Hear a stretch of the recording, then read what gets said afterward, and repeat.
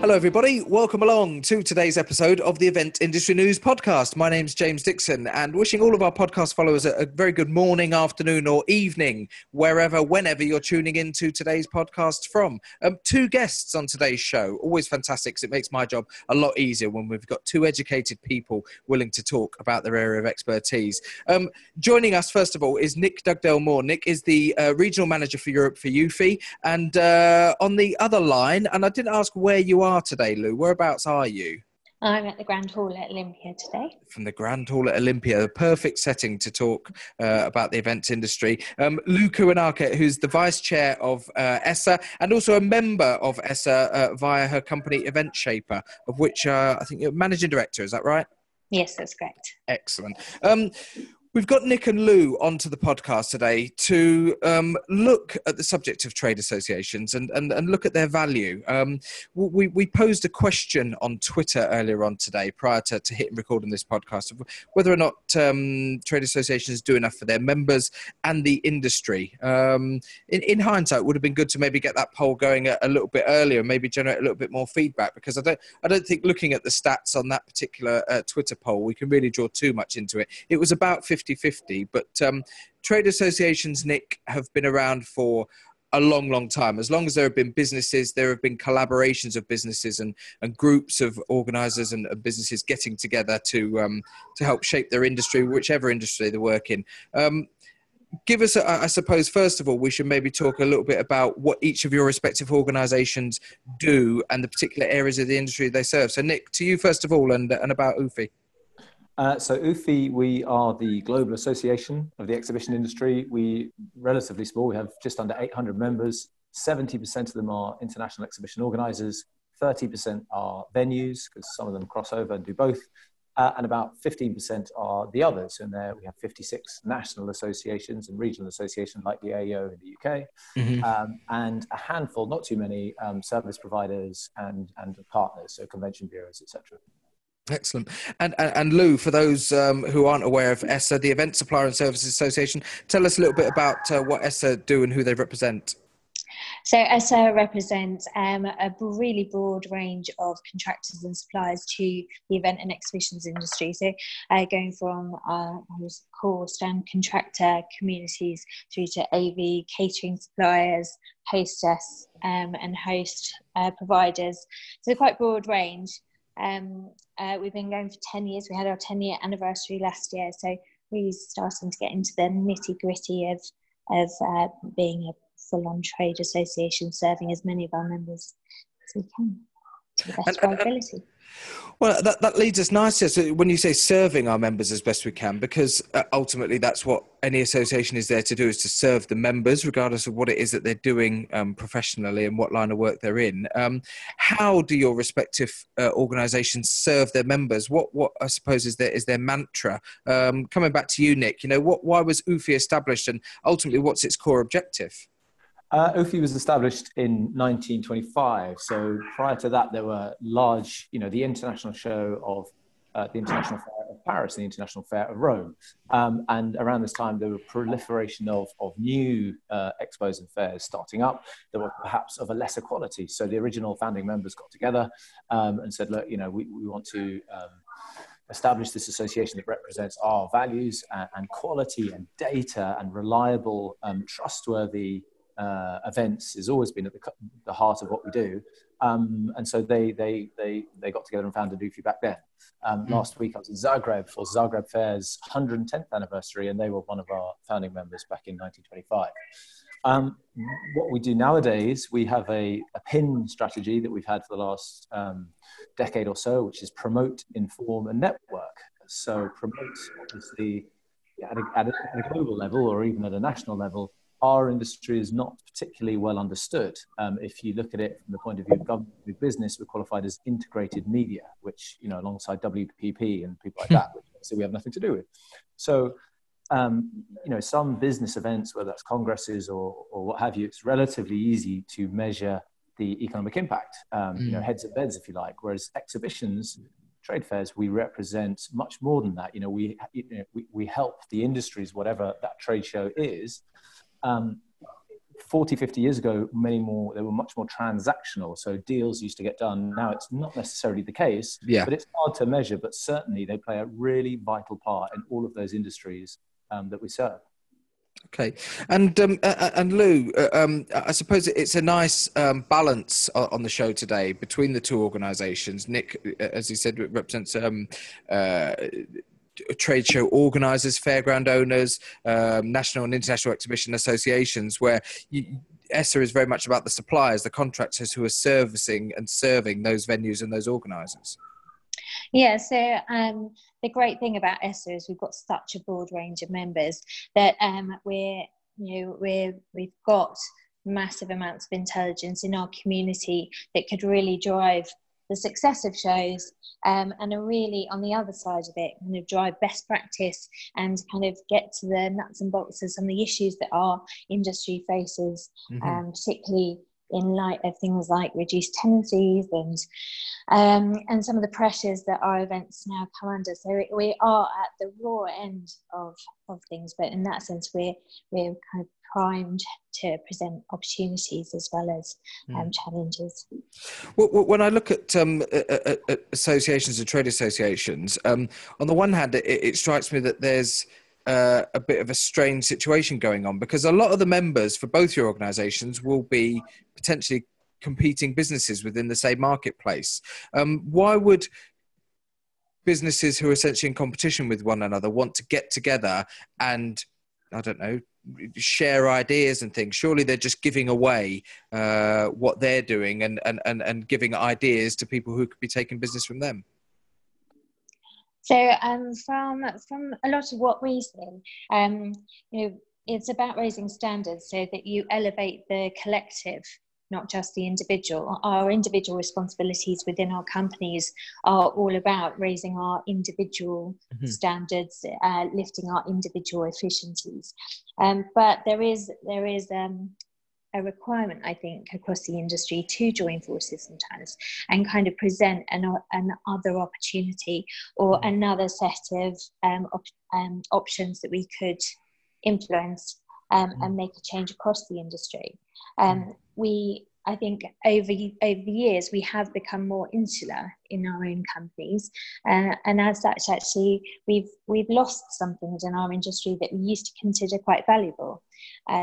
Things like welfare of our contractors and things is negated now because we are a large number of individual companies. Yeah, we've kind of lost our momentum in terms of saying as a collective community, these are the things that we consider to be important and essential in delivering events to the standard that our organisers and our venues would like us to.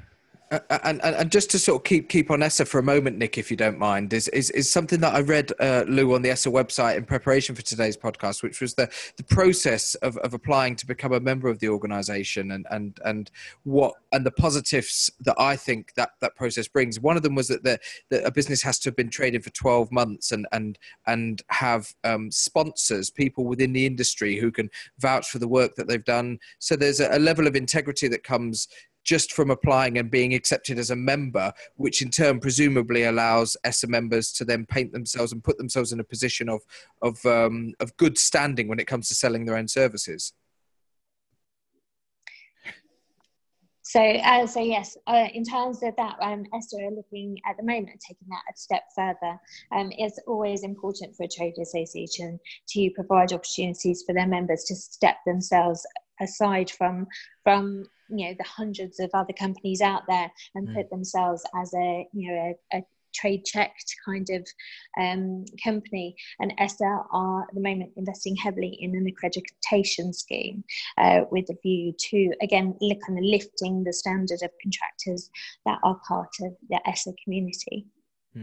Nick, just coming across to you and asking the same question that I put to Lou about, businesses that are essentially competing with each other in the same marketplace. And that's no different for venues and major international event organisers. What are really some of the positives that you see when you're working with your own clients in terms of what they get out of being a member? Well, I fully echo what Lou said about, we need to collaborate to kind of raise standards collectively. And obviously, if we're kind of growing a pie, between us, that helps everybody. Beyond that, look, we do a lot of research, and we ask, at a CEO level, what keeps you awake at night? What are your biggest challenges? And often the similar ones come up, and not surprisingly, it's the economic situation locally and globally, but then also kind of internal challenges, which is like HR, which can be the impact of digitization in your company or your events. So these are issues that affect us all, and that's to get these answers, that's the raison d'etre of a trade association. And finally, the end of our PIN strategy, the networking. We run about 6 global events all around the world every year, from a small CEO summit to kind of our larger congress is still quite small. It's 500 people, but there, if you're interested in international events and you want to know about maybe taking your show to Indonesia or Thailand or somewhere in Southeast Asia or Brazil or wherever it may be, she's over there or he's over there. There's a guy from that country. So the business opportunity, because a lot of these events, if you look at how much, firstly, private equity money is, how much consolidation is happening in the industry, people are buying and selling shows all the time. And, there's a few kind of very canny operators that you see at the UFI events sitting in a corner, and then, having these meetings. And then a few months down the line, you kind of see the deals that they've done. So, yes, we're on a day-to-day basis, you're competing at an individual show level, perhaps, but, it's a fast-moving landscape, and, there's a lot of value to be had from this kind of network. I know that the question that's often asked, and not just in the events industry, we should be fair about any trade association in any industry sector. I've heard over many years, going back to when I worked in publishing and in advertising, asking of traders, well, what's the point of being a member? What do they actually offer us? And actually, there's a flip side to that as well, which often doesn't get asked as much, which is, are the members of these associations doing enough to actively engage with what's available to them? Do we think that that's a more pertinent way to look at it? Yes. I mean, look, if I can jump in there, just because I did before Lou did. Yes, look, just because it's like if you get a gym membership, just because you've kind of paid the money and got a card, that doesn't get you fit. You've got to actually take advantage of it. For an association, we have a lot of members that have minimal engagement, that, they don't come to our events, they don't take part in our awards, they don't, take part in our education programs. And I guess, hopefully there is still some value, the same value as you said, being a member of ESSA, you need to be introduced and sponsored and promoted by current UFI members. And then perhaps that's enough for them. But, it's not rocket science. The more you put in, the more engaged you are. Similar to the AEO and other associations, we have working groups in sustainability or in marketing or not. So whatever part of the business you're in, I mean, if you're passing that knowledge on to your staff and your company and encouraging them to kind of engage, then you'll get more value. I mean, it really is science. So that is the pertinent question. Ask not what your association can do for you. I would say written down here, that very quote, Nick, that very quote. I held back from shouting it. I would say, I mean, I'm going to answer this one as a member, because obviously the only reason I'm vice chair is because I'm a member of ESSA and have been for a number of years now. Maybe definitely not as long as a lot of members.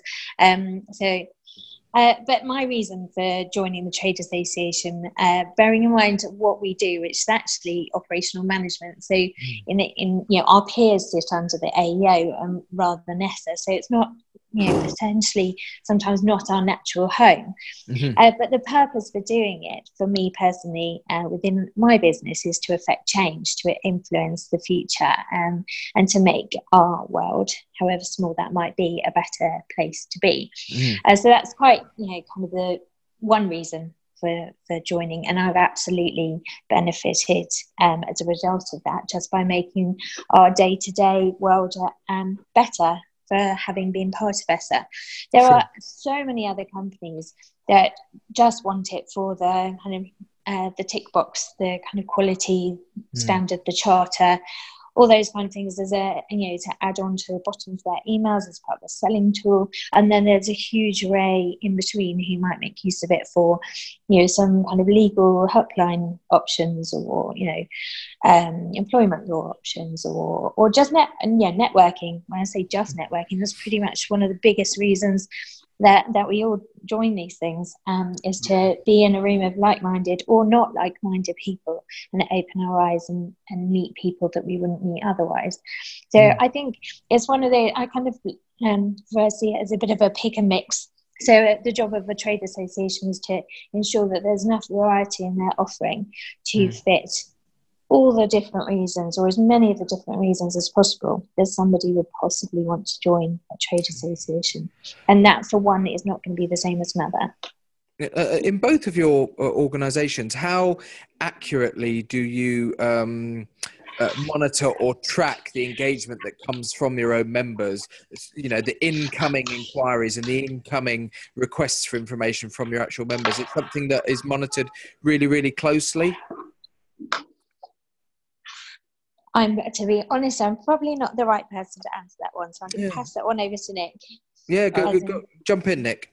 Yeah, I mean, how do we monitor it? So the way we're structured, our headquarters are in Paris, and I now look after our European members. We have an office in Hong Kong. We look after our Asian members. We have a guy in Dubai who's looking after the region there, and Ana Maria Arango in Bogota. So the first point of contact will be the regional managers. Yes. But there are long-standing relationships with, different members of our team. So if it looks after research, they'll have, that question, or sustainability, or whatever. So, as I said, a lot of our members are very engaged. The vast majority, the majority, I'd say, sit in the middle. And as, similar to what Lou said, there are a few that are not engaged. And that's our challenge, to kind of reach out to them and to kind of, get them engaged, because there are, if we can't demonstrate the value of this membership fee, then there's a problem there somewhere. That's definitely our failing. Yeah, absolutely, and that must be frustrating sometimes, because, as you said, members of associations pay a membership fee. That they will fund the organisation through subscriptions every year, and inevitably you will get in some industries and in some associations, members coming back at the end of the year saying, "Well, I'm not going to bother renew. I spent all that money and I didn't get anything from it." And you're, I guess, having to sort of fight a constant battle, Lou, between justifying the cost of membership in order to keep the organisation going, and actually then having the guts to question a member when they haven't actually actively engaged with the organisation in a 12-month period. Yeah, absolutely. So we recently, as the ESSA board, kind of did a full day strategy and got some real nitty-gritty kind of feedback from a broad range of our members, just both qualitative and quantitative. Some of the qualitative feedback was, it's quite hard to hear in some cases, but it's important that an industry listens to that, because we might not have the solutions for every single individual example of a problem, but it's important to see those kind of running themes. So you could maybe collect 4 or 5 pieces of feedback that have got kind of a similar narrative, or a running common thread that might identify an issue with another part of our industry. And if we don't get that feedback, we're not doing our job properly. And that ties in very, very nicely with the ethos of the industry that both organisations are serving. The events industry, perhaps more so than the other industry, is built on continually bettering itself, obtaining feedback post-event, finding out what went well, but more often than not finding out what didn't go so well, and looking at ways to improve that. Nick, when it comes to UFI, are you guys... I guess there's a proactive engagement with the members to find out what it could be doing better. But how do you look at other trade associations in other industries and see what they're doing for inspiration? Well, I mean, as I said, we have like 56 associations that are our members, and that's a kind of unique community, if you like. They meet together 2 or 3 times a year, and it depends, who we get the biggest mixes at the Congress.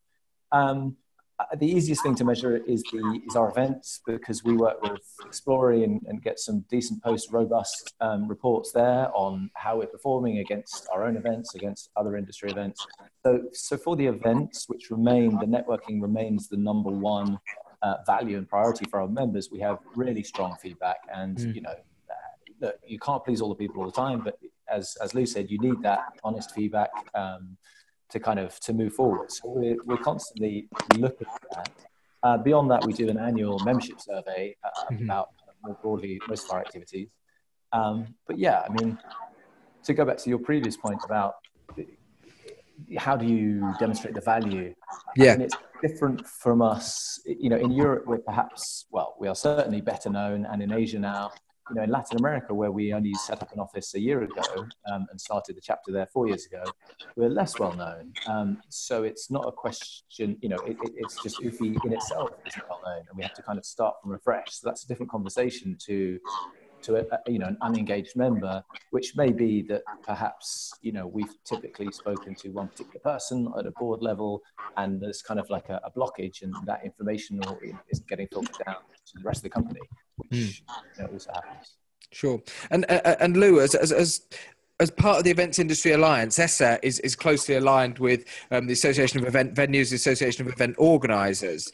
Does that put you in a very, very good position, and does ESSA thrive off the fact that it can work closely with these other organisations who are representing similar interests but in a slightly different sector of the same industry, and look at what they're doing and share best practices there internally? Yeah, I mean, obviously, we're not all going to agree all the time. And we all got our own members to serve.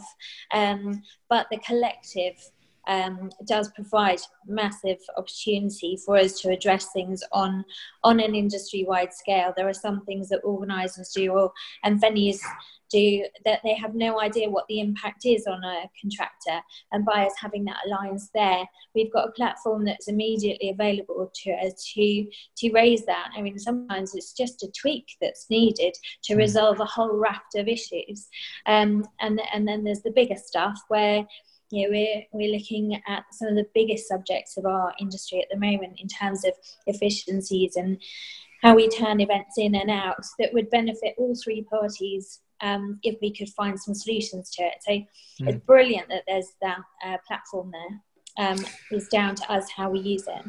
And something else, just while we're speaking, Lou, about you mentioned that you're at Olympia today, you know, one of the UK's, you know, most famous and historic event venues, and a major event venue.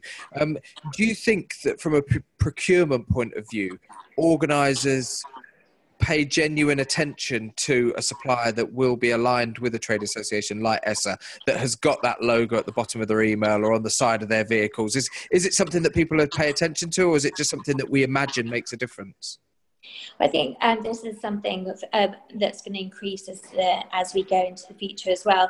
Certainly, kind of with my kind of two hats on in terms of, you know, I'm responsible for operationally delivering, you know, a good chunk of shows here in the UK and overseas. We, you know, write it into part of our safety planning and our kind of project planning process with our clients that, you know, if you aren't using a member of a trade association, why aren't you? Because there's certain, you know, not so much guarantees, but we're faced with all kinds of risks in what we're doing. If you were just going to pick a company off the shelf with no vetting, no recourse should anything not go to plan, and you've got no other information to go off. It's just one of those things that's just so easy to be able to tick off. So not the only thing that we look at when we're sourcing contractors, but it's certainly one of the key things. Are they a member of a reputable trade association? Do they pay their bills on time? Is their credit worthiness good? Can they afford to deliver the job? How strong are they? How stable are they? What's their safety record like? All these kind of things are kind of underpinned by that trade association membership. Sure. It's a slightly different, I guess, and correct me if I'm wrong, Nick, but a slightly different scenario with UFI, given the type of members that you've got, being venues and organisers and trade fairs and international fairs. But is there still this sort of presence that being a member of your own organisation brings to them as an organiser? Of course, and it's very similar. I mean, if you're a company looking to exhibit at a trade show in the UK, and you're using an ESSA member, you can be guaranteed of a certain quality, and if something goes wrong, of recourse, and just what Lou was saying. The same if you're deciding to exhibit at, an automotive show in China, and there's 4 automotive shows. I don't know, it's more difficult, and there are trade associations that can take you out there, but I mean, again, that's a huge investment, and like big or small, it's all relative. To have an UFI, if that event, the one of the 4 is an UFI approved event, and they're an UFI member, then yes, you can absolutely vouch for the fact that it's a reputable event, that its figures and its data on visitors and exhibitors are what they say they are, and that yes, we know the people kind of behind the event, and we can vouch for them. I know the other major consideration, I suppose, that I would consider is that we now work in an age where there is so much more documentation, consideration when it comes to safety, adhering to certain procedures, protocols, and certainly in the UK, we've got a fantastic reputation for doing that, for delivering fantastic events, fantastic creative events, but doing those to a really high standard, to a really safe standard as well. And if you compare it to when organisations like UFI would have started, 100 or so years ago, the way in which events were organised back then will be completely different now. So more so than ever, having some sort of centralised support for things like documentation, best practice, personally, I think more than ever, that's where associations like this will come into their own, Lou. Yeah, absolutely. One of the key reasons why I became a member was it was around the time that CDM regulations were kind of sniffing around, and we knew that there was a big change coming. And I didn't want to be on the sidelines sitting there and not affect how that influenced our industry, because it could have gone one way or another. We could have ended up spending thousands and thousands of pounds on every show on mitigating building reg style CDM, but actually we're not the building industry, we're an event industry, and actually being part of an association for me meant that I was able to affect that to the best outcome possible from my viewpoint. It allowed me and my business to have a say, have a seat at the table at a time that could have gone one way or another, and that's something that I think is massively important. We're not the size of industry where individuals can't make a difference. So I think I'm personally really passionate that associations do provide the opportunity for individuals to really make a mark, and there's so much we can do to improve what we do. It just takes people getting together, having a good old chinwag, going, do you know what, that really affects me, and someone going, do you know what, I had no idea, and that would be such an easy fix. And until all of those little bits and pieces are done, I'm not retiring. and Nick, just finally, before we wrap up today's episode, again, similarly, UFI is representing people in an industry, but on a global level. So when it comes to sharing ideas, is it nice to sometimes sit back and see not just companies working in the same industry, but people from, vastly different regions of the world sharing ideas and actually influencing whole regions by looking at how one area is doing it well and how they could perhaps improve? Absolutely. I mean, look, talking to continue on health and safety, unfortunately, there are parts of the world where there are accidents and people are still dying on build-ups, which is totally unacceptable in this day and age. However, it happens. When we're focused, or primarily our members of the organisers, they are still the venues. And so, obviously, quite rightly, there are difficult questions to be asked. But as you said, the UK punches above its weight in terms of events, in terms of, organising, in terms of building events. And we can fully support that and amplify the good work that's done. So a few years ago, the G Guide was developed, and I believe ESSA was kind of part of that, which was a set of standards for event build, for health and safety. And we fully support that, and can, what we've got is the platform to help push that out around the world, and our awards, we run annual awards in operations, and that's free from everyone around the world. So we can take best practice from wherever it is, and again, show that to, and it doesn't matter where you are, you can learn from your peers, And at the end of the day, it's not rocket science what we do, filling a trade show, which is put the stands in. And even though in many ways it's moved on, if you look at the floor plan of the Great Exhibition in 1851, it hasn't really changed much at all. But yeah, we can, so all of our colleagues around the world face the same questions, and together we can help. And just briefly on that, sorry. No, please. 2 weeks ago, or last week, in fact, was Global Exhibitions Day, which there's many of these global days, but the Global Exhibitions Day is where, our whole industry does come together. And we had, there's two goals of it. One of them is to promote our industry to governments, to big business, but also to celebrate the kind of people that work in it. And we had, I think, around 90 countries taking part. We're still collating all the data. But yeah, just it's a chance for us all, because we are the association of the face-to-face industry. And it's nice just to kind of get out of your tunnel, once in a while and realize, that we're part of this big global industry, and we're all, answering the same questions, doing the same thing, in it for the same reason. Absolutely. Guys, we've run out of time on today's episode, but thank you very much for joining us. Our guests today on the podcast have been Nick Dugdale-Moore. Nick is the UFI Regional Manager for Europe, and Lou Kiwanuka, Vice Chair of the ESSA Board and a member of ESSA via her company Event Shaper. Guys, thank you very much for joining the podcast today and talking and giving us a little bit of an insight about the great work that the trade associations do within the events industry. It's several of them, but I think from a personal opinion, they do great work, and more so than ever, we need to be working collectively to make sure that we're doing things as best as possible and continuing to push, certainly in the UK, our standing as one of the leaders in the events industry globally. Guys, thanks very much for joining the podcast. If you want to find out a little bit more about either of the associations that we've spoken about today, ufi.org.